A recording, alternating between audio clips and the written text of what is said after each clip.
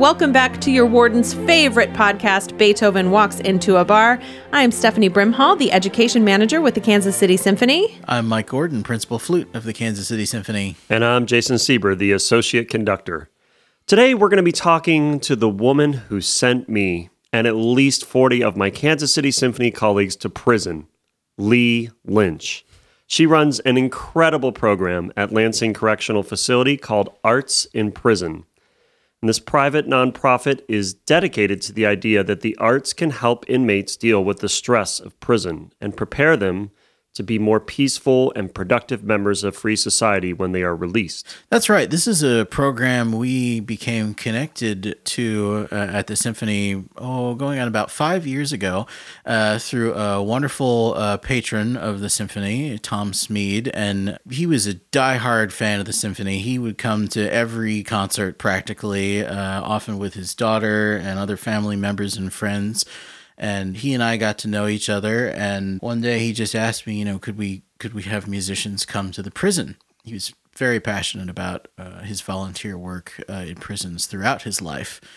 And I said, well, sure, we can probably figure that out. And as they say, the rest is history. I'm not even sure how many programs now we've played at Lansing Prison, and we also played one in Leavenworth a couple of years ago. But it's been an incredible experience for the musicians in the symphony who have been there. It's incredible for the inmates to be able to come up and talk to us and listen to music. And yeah, we'll talk much more about it as we get into this conversation with Lee. But in addition to music, this program provides theater for inmates, visual arts, all kinds of amazing experiences, and these gentlemen are incredibly passionate about the work that they do through this program, and incredibly inspired by it. So it's been one of the most wonderful and eye-opening and enriching parts of my work in my career. One of the wonderful things about what the Symphony is doing here with Arts in Prison and has done in the past is it's really just an extension of the amazing community connections program that already exists in the orchestra. And really that just our musicians go out into the community, all over the community, and perform for people who wouldn't have the opportunity to come hear us. And I think this project in particular is exactly that. There is no opportunity to come and hear us, but that doesn't mean that what we have to offer is any less valuable to those people. In fact, I would argue that it's more valuable. And I think this program that we do, and we're doing an awful lot of now, where we're out in the community and doing programs throughout everywhere in Kansas City, is really just at the heart of the mission here at the Kansas City Symphony. That's absolutely true. And so without further ado, it's truly a pleasure and an honor to welcome to the podcast Lee Lynch from Arts in Prison. Lee, thanks so much for joining us today. Michael, thank you very much for having us. We are super excited. So talk a little bit at first about, what's happening with Arts in Prison right now. So obviously, with COVID, people aren't able to visit the prison, or, volunteers aren't able to enter, I assume, as they normally would. There's been some unrest at Lansing, unfortunately. So talk about what's been going on and what you're continuing to do to help these inmates. Well, you're right. Things are not normal out at the prison at all. The COVID numbers are continuing to climb in Kansas Department of Corrections facilities. And they are using the new buildings that they put up at Lansing as COVID units because they're more modern. They have more efficient air handlers. So we've got people coming in and out of the prison on a fairly routine basis. But we are not allowed to go in. In the middle of March, we were told that all volunteer programs were being stopped immediately, and that was it. We haven't been back since, I think, March 13th. Wow. We continue to try to find new ways to send program into the facility so that the men and women at Topeka Correctional Facility also are still getting that opportunity to practice art, to use it as a means of sustaining mental health, of focusing on something positive, on creating things that they can share with their families and their community over behind the walls. We are sending in as much as we can in the way of supplies. If you were already taking the crocheting class, and we can find a way to get yarn into the prison so you can continue to crochet. We are partnering with Kiosk Gallery in Kansas City to have the visual artists inside the prison participate in their mail art project. And some of our programs we're bringing outside, our drama program, our playwriting and acting program that did our first ever dinner theater last year, will be meeting with released individuals on the outside and continuing to do their playwriting and their acting and monologuing and all the things they were practicing inside. The woman who leads that class said that she felt really like that moment when you're released from prison is probably the trickiest and the most stressful of your entire incarceration experience. And it seemed like that was the time that they needed an opportunity to come together, to focus on an artistic endeavor, to feel good about what they were accomplishing more than ever. So we're going to be taking that program outside and doing it in the community with returning citizens. And that way we'll be able to still put on shows out here in the community and help spread our message even further. So we're trying to be as creative as we can in how we're able to meet our mission in spite of all of our 2020 obstacles. Lee, it's such incredible work, and I want to get into all of the different things that you all offer to the inmates. But I wonder, can you tell us a little bit about how you got started doing this kind of work and what led you to start there? The organization was started in the early 90s by Elvira Voth. She had graduated from Northwestern University with a degree in choral music and conducting. And of course, in the late 50s, early 60s, nobody was really interested in a female conductor. So she packed her bags and went to Alaska and got there right about the time they discovered gold and oil. So she was able to start some choruses and some programs in Alaska, in Anchorage. She started the choral music program at the community college, the Alaska Boys Choir, men's choirs. Mostly did a lot of, she hosted a summer festival there where they would bring choirs across the strait from Russia and participate in that. And she did that for a lot of years, loved every bit of it. And when she was in her 70s, she decided maybe since she was up there by herself, she should come home and be close to family.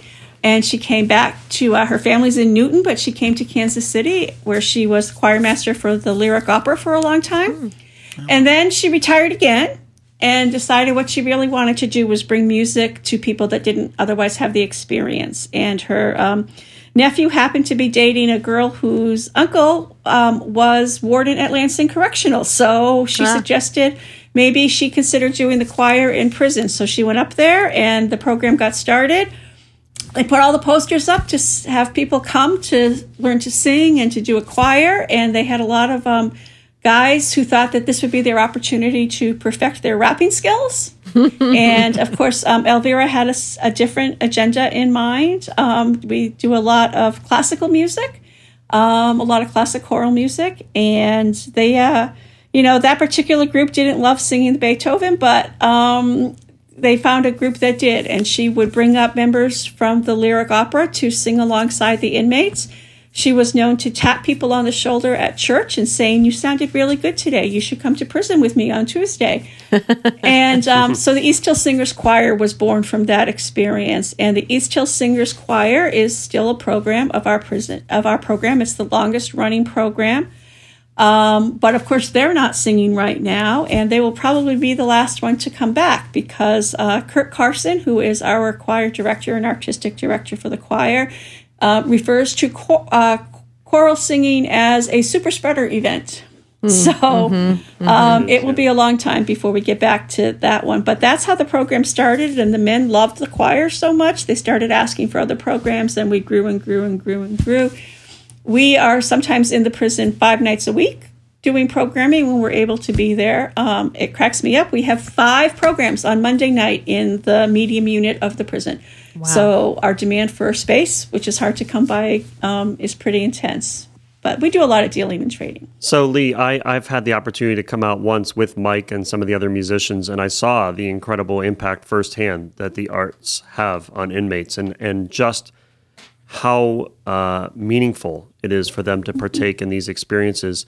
How would you say overall, I mean, since you get to witness this all the time and you get to see the development of people and their healing process in prison, and then as you mentioned when leaving prison, how important that transition is.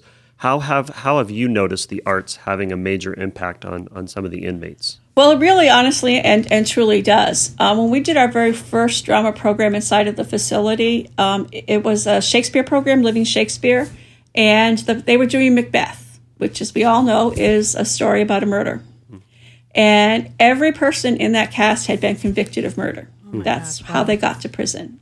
And so throughout the program of preparing, the process of preparing for the performance, every one of the men had that moment where they just came face to face with what was happening in the script and what had happened in their lives, and they had to find a way to reconcile that.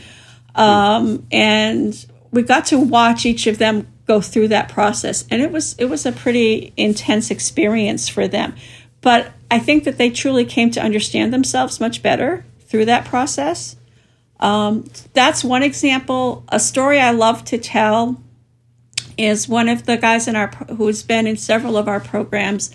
When he was getting ready to come home, one of the questions that comes up as they're preparing to leave is, well, what do you plan to do in your leisure time when you're out in the community? Because that's it's like the hours of 3 to 7. That's the dangerous time. And he said, I am going to go to more concerts. I am going to go to more plays. I am going to go to more art events. He said, I deprived myself of that when I was on the streets because I didn't think it was for me. But because of my experiences with arts in prison, I've learned that this is something that I can and should participate in. And Tom and Kathy actually brought him to one of the symphony performances at Kaufman Center. I remember that, actually. It was a huge experience, an exciting experience for him. So I think in that process, the previous warden out at the prison said that the reason he thought arts was so successful as a rehabilitative tool inside of the prison was because most people didn't have a failure experience with it. It's not like saying, come take your math class. It's something most of them haven't tried yet. And when they do, they really begin to grow and morph in ways that they otherwise wouldn't. And perhaps find a new voice within themselves, a new way of expressing themselves and communicating. I was blown away by the visual artwork when we came through backstage in the art room, just how extraordinary some of these paintings and various other sculptures and various works of art that these men were working on. It was pretty incredible. And their writing, their poetry, their stories, all of it is pretty amazing. It's important for them to have the opportunity to participate in something that's positive, something that helps them process whatever's happening to themselves at that point in time, helping them to understand that there's still something good inside of them.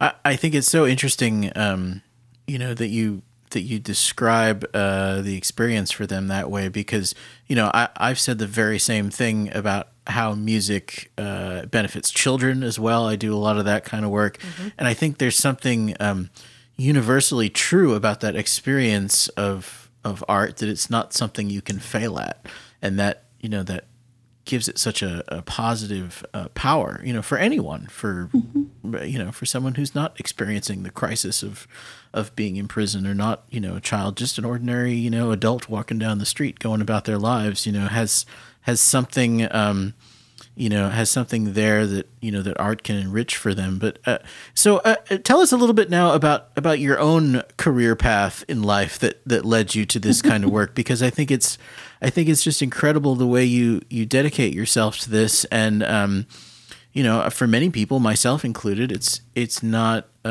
something that we'd ever thought about doing, or something that we thought needed doing until we were, until it was shown to us, and then it seems obvious once you see it. But it's something that's hidden away from most people. So how did you come to discover this kind of work and find a passion for it? Well, I had a cousin who was doing Peace Corps work inside of Rikers in the 60s, and he irritated the warden and got kicked out. So I like to say I come by this honestly. But truthfully, I got a phone call from my husband while I was at work on Long Island. And he said, Larry's going to start a new business and we have to move to Kansas. And I said, this is the beginning of a really bad joke, right? But we came here, and after taking time to, set up household and settle in, I decided I needed a job to go back to work. And literally, I showed up for an interview, and I sat through the interview with the executive director, and I told her afterwards, this sounds like a really important program. It's something I'd write a check to, but I don't know if I could become passionate about it. And that was 13 years ago.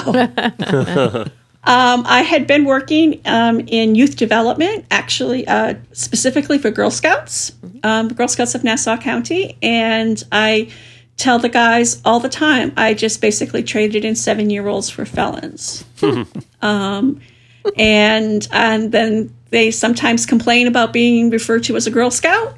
And I tell them if they leave prison a little bit more like a Girl Scout with a knowledge of their of their potential, what their values are, how to get along in the community, and how to give back to the community, then I'm a happy lady. So I went to my very first call out. I had to escort a volunteer in, and I had been to training, but had never even been inside of the prison that night. So made some arrangements to have somebody help us figure out where to go, and went into the classroom, and we were about 20 minutes early, and the men started to wander in one by one, and then they came in bigger groups, and the last guy running in the door, tucking his shirt tail in because he'd been playing football prior to coming into the program, and it was to talk about Literature Kansas program through the Humanities Council. And I heard, first of all, once they all came rushing in, I felt like, okay, this isn't any different from a school at 3:00 in the afternoon when all the girls are coming in for their Girl Scout meetings, so I can handle this. And I heard the most intellectual, purposeful, considerate conversation that night that I had heard in a long time. They disagreed respectively. They made their points respectively. They were passionate about what they had to say. And that was it. It hooked me. I have met some of the most interesting and intelligent and eager to learn and wonderful people being inside of that prison. And that's what makes me stay. So I'm curious, how do the inmates get involved in these programs? Is it like just an open sign up? Is there like a good behavior benefit for that? How do they come to be involved in these programs? It is an open call out. We post posters. We put up posters as programs have started and invite them to come and participate. And so you might end up with 20 guys in your first class. People are coming to find out what it's all about. If you're doing it in the maximum security unit, they're going to sign up for everything because that's how they get out of the cell. And then by like the third week, you might be down to 12 guys in your class. But they come and they check it out, and that's a great opportunity. There is very little choice in prison about, what you get to do and when you get to do it. They're told when to get up and when to go to dinner and when to go to shower. So for them to have a choice as to whether or not they come to this program. And I think that's really important as opposed to it being an assigned program, that they choose to come out and find out what it's all about. In all the programs, they're required to be at a specific level of behavior. So they have to be a level 3, which is the highest level of privilege that you can accrue inside of prison. Sometimes the staff will place somebody in there who's just kind of on the border, but they know that the opportunity will bring out the best in the person. This guy really needs to have this opportunity, so he'll come to class. And the behavior thing that you see there, there's a report out of the United Kingdom that says that there's a 5% reduction in violence in prisons that have arts programming. Wow. And what I pay attention to in our prisons here in Kansas is disciplinary reports. If you get a disciplinary report, a write-up, then you can't participate in program. You're out. You're taken out and you're restricted. And to see somebody who might be getting in trouble a little more frequently than they should go to a period of not having any disciplinary reports. You know, we're not the causal reason that people change while they're in prison, but we are a part of it. And so if our program matters so much to you that, you know, you stop picking fights during the 8 weeks, 12 weeks that you're coming so that you don't get kicked out, that's a pretty significant indicator of how well we're doing. You know, it's interesting as I'm listening to you talk about all this, I remember that day that I went after we were done performing. I spoke to a young man who was probably, I think he said he was in his late 20s. And he said he made a very bad choice when he was 19. Mm-hmm. And he told me, he said, you know, this was so moving and so meaningful today. And I've been coming to a lot of performances put on here and trying to participate in a lot of the arts events. And if I had had something like this when I was a teenager, I would have never gotten involved in the style of life I became involved with. Yep. That I didn't have anything like music or the arts to give, you know, purpose and meaning to my life and help me, you know, relieve stress and everything else. So obviously this is such an incredible program in prison. What do you think we could be doing in communities in general to make sure that everyone has arts experiences so that there's a good chance that many of them never even get to a point in their life where they would do something to land themselves in prison? I know so many people that are doing programs out in the community to bring arts to kids, and particularly those populations that need to have some attention. Things from doing yoga out there, mindfulness, meditation, the slam poetry concerts that, you know, slam poetry issues that are, programs that are out there. It's a terrific opportunity that, the writing, being able to put down into words or to write to yourself about how you're feeling and what you're going through. Guys that have been out now for a while and are still have those moments and that you see them start making iffier decisions. And that's the first question I always ask them. Are you writing? You need to be writing. You need to be processing what's happening to you. But anything that gives them that chance to participate, like the other young man said, I didn't do any of this when I was out there. Interestingly enough, it wasn't until he came to prison. He can remember being in high school and being really interested in learning, but he was belittled by his community for, you know, trying to strive academically. And, you know, he had to come to prison to find a supportive community to nurture his desire to be educated and to learn more and to participate in different things. So I don't know that I have the answer for what should be done in community, but I do know that when men and women in prison are participating in things like this, they're sharing it with their families. We had one guy in the East Hill Singers. Now, at the East Hill Singers concerts, the inmates present a narration prior to the songs that are sung in concert. And one of the guys who was in the choir at the time, his son was having to take a public speaking class at school. And this particular inmate was not anybody that ever wanted any attention drawn to him.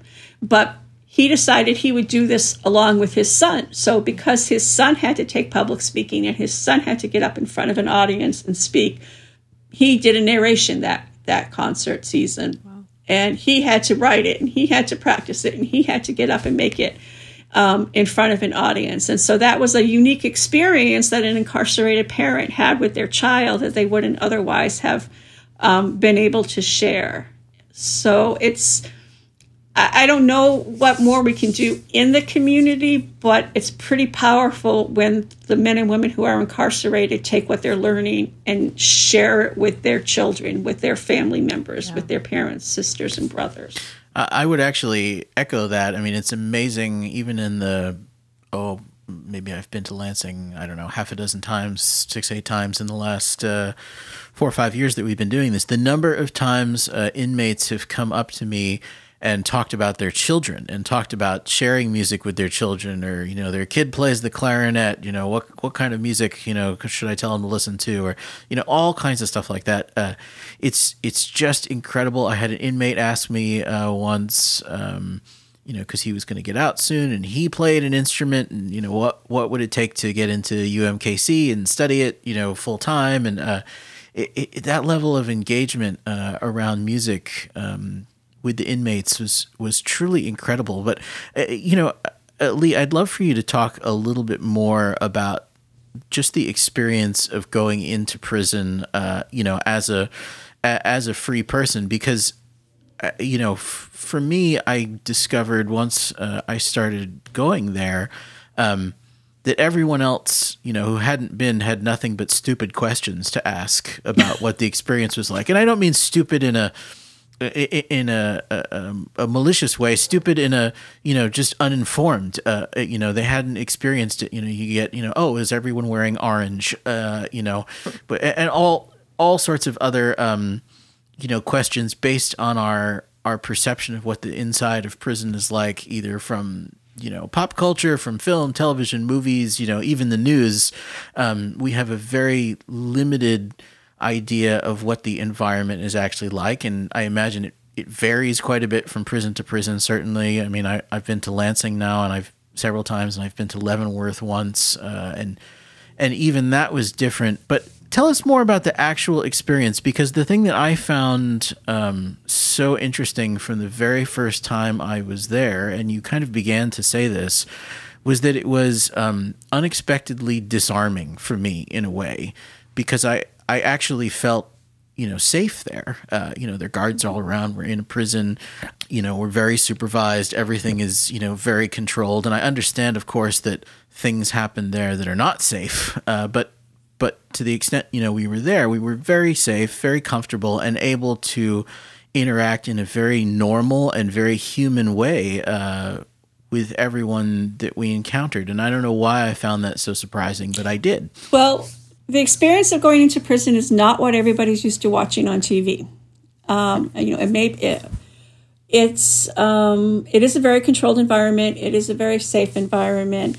We have a volunteer who had been trying to organize some other community groups to come in. And everybody would say, yes, they'd love to come out and help. They'd love to do this. And then when the time came to go, they didn't show up. They were start backing out, 3 days before the day of, oh, something came up, I can't go. And he would say, I know this gray-haired lady that goes in and out of there 5 times a week, and you can't even step up and cross the line.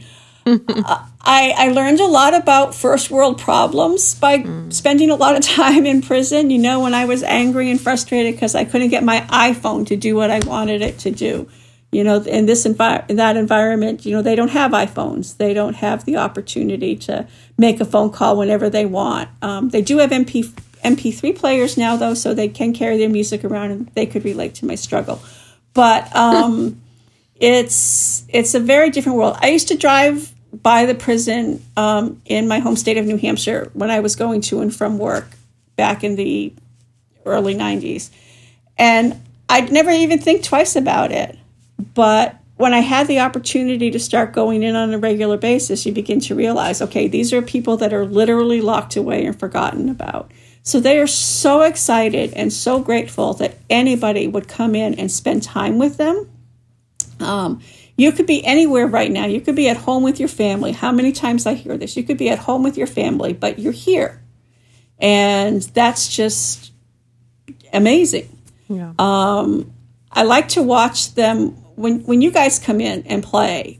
I love to just walk around the room and watch them watching and listening. And I'm frequently amazed by who shows up. They're not people I would ever expect to do that. But just to watch what happens in that room when you start to play, and to watch the people, some of them have their eyes closed and they're relaxed. And some are sitting forward and they're gobbling it all up. And there's nothing like it to have that opportunity to watch these people who are, granted, they do live their lives in a heightened way because you never do know what's going to happen to you inside of a prison. But what you do when you come in and you play music for them just completely changes them for that period of time.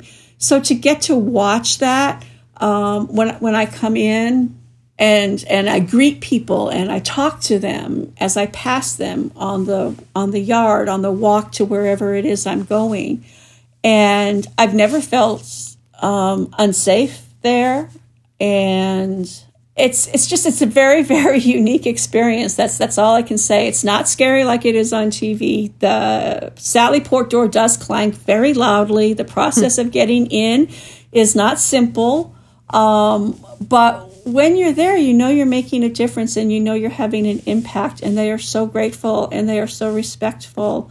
The man that you talked to, Jason, who made a mistake at a young age. Inmates, incarcerated people get labeled and stuck in how they define themselves in the worst moment of their life. But when you're in there and you're coming in and you're doing a program and you're bringing in a music, or you're going in to teach a class, they're just so... It's an opportunity that asks for the best from them, and they show up with that. So you've talked about an incredible variety of programs that you're offering through Arts in Prison. What are like the top 3 like most popular programs with your inmates? Well, clearly the number 1 most popular program is the East Hill Singers, which is kind of hard sometimes to get people to join, but that's because 4 to 6 times a year they get to come outside the walls and participate and give a concert. And when we give that concert, we usually do it inside of a church, and the church community feeds them after the concert. So they get real food. So everybody wants to be in the East Hill Singers so they can get real food. I've actually had people write that on evaluations. I like the feeling of community, and I like the food. So that's the number one to join because you get to eat real food. But that program those are minimum security inmates. So you really have to work hard at getting your security level down to get in there and be able to participate.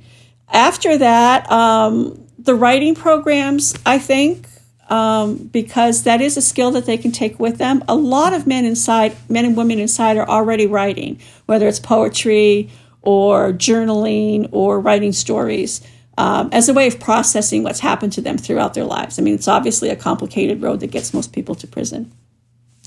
So they like that class. They like being able to work with people who either are published authors or write regularly. Anytime, they're so eager to learn. They're just so eager to learn something new.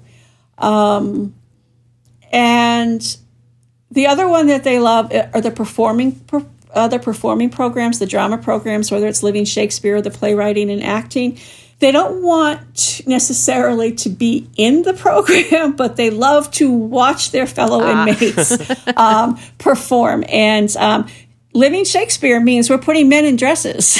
And they have learned how to be very appreciative of the man who has enough nerve to put on a dotted Swiss dress and prance out on stage. So we have one inmate who pretty much made his career playing women inside. He's released and out now and doing very well for himself with a lovely family. But yeah, I don't know how it happened to him, but he almost always ended up in a dress on stage. So since you're talking about the theater program right now, but before we wrap up here today, I want to tee up for you the wonderful PBS program that was made about Arts in Prison, because this really focused on the theater aspect of Arts in Prison, and honestly, it was just one of the most moving pieces of television that I've seen. So tell everyone just a little bit about that briefly before we have to let you go here today. That was a wonderful gift that KCPT gave us. Mallory Lindhorst, who is the instructor for that program, was completing her graduate degree while she was working, teaching the classes out at the prison. And one of her assignments was to try to engage with the press in the community. And so back in February of 2019, she sent a letter to them talking about the program that she was teaching and the impact that theater has as a rehabilitative tool. And she was wondering, if they would be interested in doing something. And fast forward to August of that year, they, when the Ken Burns special on College Behind Bars came on to PBS, they wanted to do something that might fit in adjacent to that. And they were going through this. Somehow the email landed on the right person's desk, and they came up to the prison, and it was a complicated process, as it can be. Nobody gets to be on TV or come outside of the prison or appear in a newspaper story without being cleared by victim services, which it just makes sense. I mean, it can be a really long and entailed program to get through that, but it makes sense. Nobody, including Arts in Prison, wants anybody to have something strike a chord or a nerve because all of a sudden somebody that offended against them is getting to do something or showing up on their television set. But we managed to make it work, and they came in and they recorded the rehearsals, the way Mallory works with the inmates, giving them feedback, the inmates being creative in their own ideas about what they wanted to do and how they thought it went. And interviewed several of the inmates, and then while they weren't able to record the performance, they were able to get some photographs from the performance. And it was a really powerful piece that shows you that it's not all orange is the new black, that these men are supportive of each other, and they create together, and they formed a real honest-to-God theater troupe inside of the prison with other inmates, where things don't matter. I mean, you can imagine how people get classified and put into boxes inside of a prison. Which gang are you a part of? Which town did you come from? What's your racial, what race you are, how you identify yourself as a person, all of those things. And in our programs, and it was shown on PBS through the Bleed Through is the name of the piece on KCPT, and you can still find it on their YouTube page. They cross none of that matters. None of that matters anymore when they're together creating and getting ready to be on stage. But it was a beautiful piece and a wonderful gift that they gave us to show not only the difference it makes to have art inside there, but the therapeutic process, how it prepares, it can really prepare a person for coming back out into community. I had a guy that used to tell us, people are really afraid that I'm going to get out of prison and live next door to them. He said, and what they don't know is I'm afraid too. Mm-hmm. It's a really scary proposition. So hopefully through things like the KCPT production, coming to see an East Hill Singers concert in person, or coming out and seeing a theatrical performance at the prison, helps people reconcile a little bit with that stigma and think about what it is that they can do to make it easier for somebody to come back to their community. Well, thank you, Lee. That's a really, really powerful statement. And as I say, I recommend everyone check out that special. It's just incredible. So this has been a wonderful conversation, and we could talk to you for another 2 hours about your work. But we are required by law, and I know the law is important to you because of what you do. We are required by law to ask every guest on our show 2 questions before we let them leave. And they are as follows, so pay close attention. Number 1, what is your favorite beverage? Either alcoholic, non-alcoholic. When you're relaxing in a bar, in a cafe, in your living room, what do you go for? What is this strange thing called relaxing you talk about? But it's a thing we used to do sometimes. You can never go wrong with a good gin and tonic. Ooh, well done. Classic. Yes. Classic.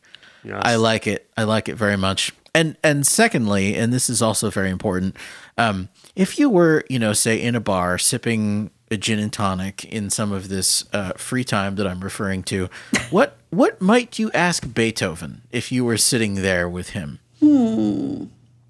What would I ask? Well, it's my fourth grader asked me this morning to change the music I had on to Beethoven. Oh.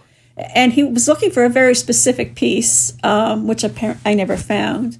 Maybe you'd ask him what that piece was. Yeah, exactly.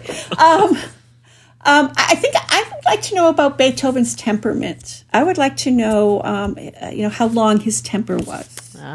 Ooh. How would you short test his his fuse temper, was. or would you just ask him that question? I would ask him that question. Okay.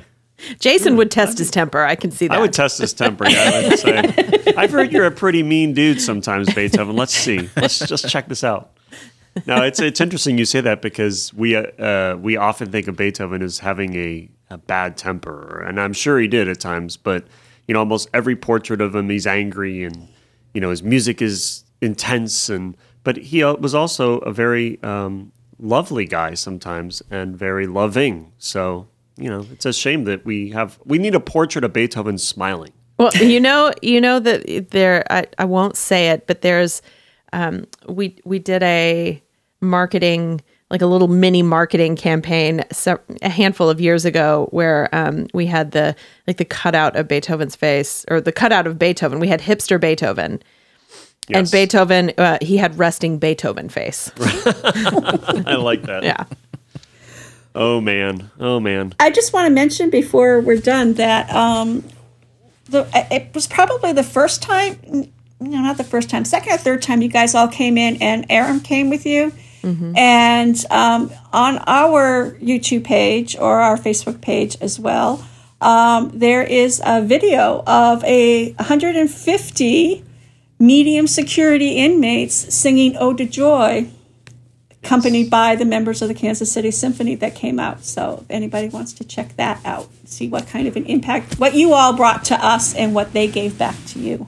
We will definitely put a link to that in our show notes, along with the recommended listening here that we're going to talk through in just a minute. We will definitely include that. And I have to tell you, Lee, I haven't actually gone out on any of these visits to prison. I have not been to prison yet. I say please come. I know, but that Ode to Joy event and performance that you guys did, I had the smallest role in, and I remember that was several years ago. And Mike and I were talking about what they were going to do in prison, and I was able to get the rights from Carnegie Hall actually, because it was their text and their from their link up program that we actually do for third, fourth, and fifth graders.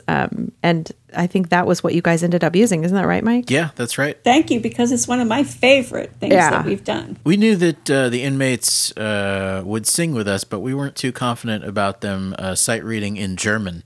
So we needed a good English translation. No, I mean, and I've seen the video and it worked so perfectly and it's so moving. And that's definitely something that we will include here. But speaking of things that we want our audience to be listening to, how about some recommended listening for this week, guys? Who has something they would like to recommend our audience listen to? Oh, well, speaking of that Beethoven concert, one of the pieces we performed was this wonderful selection from Beethoven's one and only opera, Fidelio. And it's a piece known as Florestan's Aria. And at this moment in the opera, Florestan is in prison. And he's singing about his love that he misses, Leonore.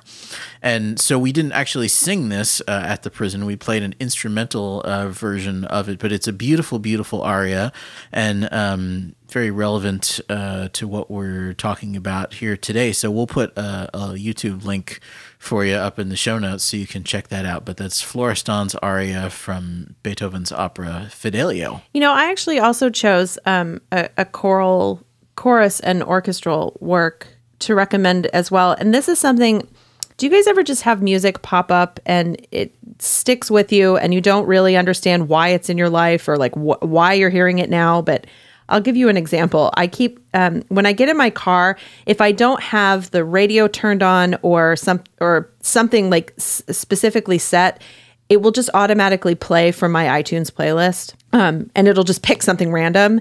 And every day this week, or this last week, I've gotten in the car and it has turned on Vaughan Williams' Toward the Unknown Region for chorus and orchestra. And I've never really listened to it before, but I've been listening to it in the car and it's just been incredibly moving. And I think something that's definitely worth listening to and really makes you think. And so I recommend you guys listen to it. Well, mine's a little strange because I have not listened to my recommended listening yet because it's not out yet. But this weekend, our good friend Leslie Odom Jr., who I've had the pleasure of working with a few different programs at the Kansas City Symphony, announced that he is releasing a new Christmas album. I saw that. And it that. does have 2 tracks on it, 2 tracks that we did with him in one of our recent performances, and now they have been recorded.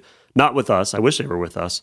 But look, I haven't heard it, but I know it's going to be amazing because Leslie Odom Jr. is amazing. And his first Christmas album, which was called Simply Christmas, was incredible. And his latest album, Mr., was incredible. So I just know it's going to be good. I don't even have to listen to it. Definitely order that. It'll make a good stocking stuffer, and you get to hear our good friend Leslie. Lee, do you have anything you'd like for our audiences to listen to this week? Well, it's kind of crazy that Michael brought up Fidelio because the East Hill Singers, which is our minimum security prison choir, was tapped by Heartbeat Opera to be one of the 4 prison choirs from around the country that performed the prisoners' chorus. In Fidelio when they brought it back, when they mounted it, and I think it was May of 2018, maybe 2018 or 2019, which is also up on our YouTube page. But it was a very, very moving production, and they came out here and recorded our choir singing the prisoners' chorus from Fidelio. Very cool. Well, we'll make sure that those links are all included in the show notes, and all of these the recommended listening will be included as well. That's all great. And Lee, thank you so much for joining us today. What a great conversation, learning all about arts in prison. Well, thank you for having me. Thanks so much, Lee. It's a true pleasure. Absolutely. And thank you to all of you for what you do to support our mission and help us bring these opportunities to the men and women who are locked up and behind the wall. Thanks, Lee. Have you ever wondered what really goes on backstage at the Kansas City Symphony? Well, the man who can tell us more about that than anyone will be joining us next week, our incredible stage manager, Dave Tebow. We're going to hear all about the details that go on behind the scenes to ensure a smooth performance. Well, I'm sure we'll hear some great backstage stories, and we're going to be talking to Dave all about our mobile music box series, which we have been presenting all over the KC metro area. That and more next week on Beethoven Walks into a Bar.